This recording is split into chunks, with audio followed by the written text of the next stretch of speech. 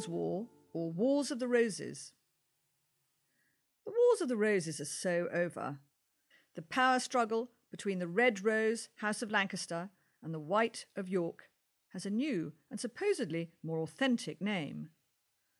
Philippa Gregory and a few popular historians have relabelled the era the Cousins' War, telling us the term is more authentic than the Wars of the Roses we all remember. They are insistent that this was the term used at the time. This was what contemporaries called it, and that the Wars of the Roses was the invention of Sir Walter Scott. But we are not told who these contemporaries were who said, "Hey, we're living during the Cousins' War," or where the term was written down. On the other hand, we do know the origin of the term Wars of the Roses, and it is much older than the precise formulation of words that Scott used. I am the historian Leander Delisle, uncovering the Tudors and Stuarts behind the myths. The Wars of the Roses was referred to as the Quarrel of the Two Roses in the 17th century. Before then, you have Shakespeare's play, Henry VI Part I, with a scene in which Richard, Duke of York, quarrels with the Lancastrian leader, Edmund, Duke of Somerset.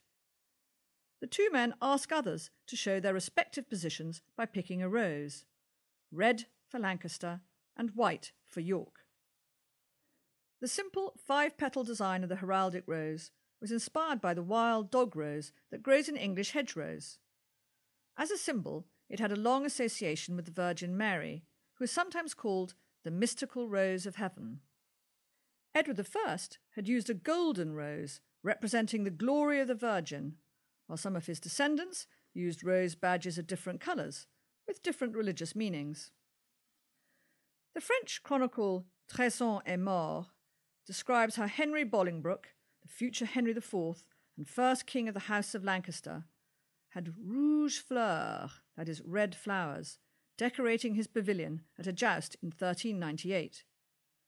But when the wars began in 1455, there was no very strong association of the red rose with Lancaster or the white rose with York.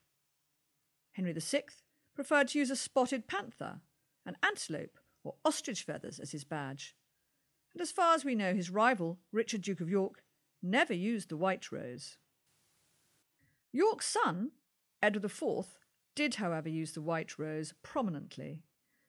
It was believed to have been the badge of his ancestor, Roger Mortimer, the man who was supposedly Richard II's true heir before his right was usurped by Henry IV.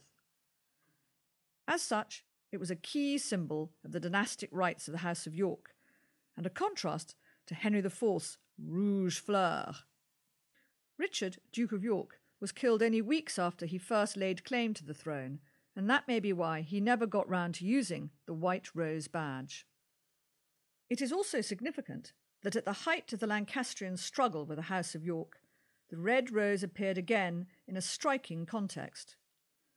When the deposed Henry VI was readapted briefly as king in 1470 in place of Edward IV, the Grocers' Company in London ripped up the white roses they had planted for Edward IV and replaced them with red ones as a mark of their new loyalty to Henry VI.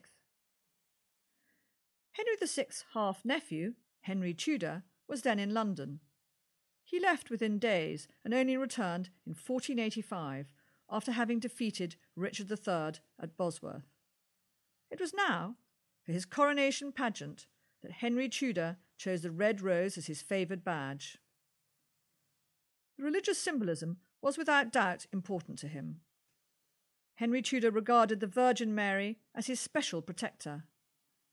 The red rose also represented Christ's passion, the 5 petals of the heraldic rose corresponding to the 5 wounds on Christ's crucified body.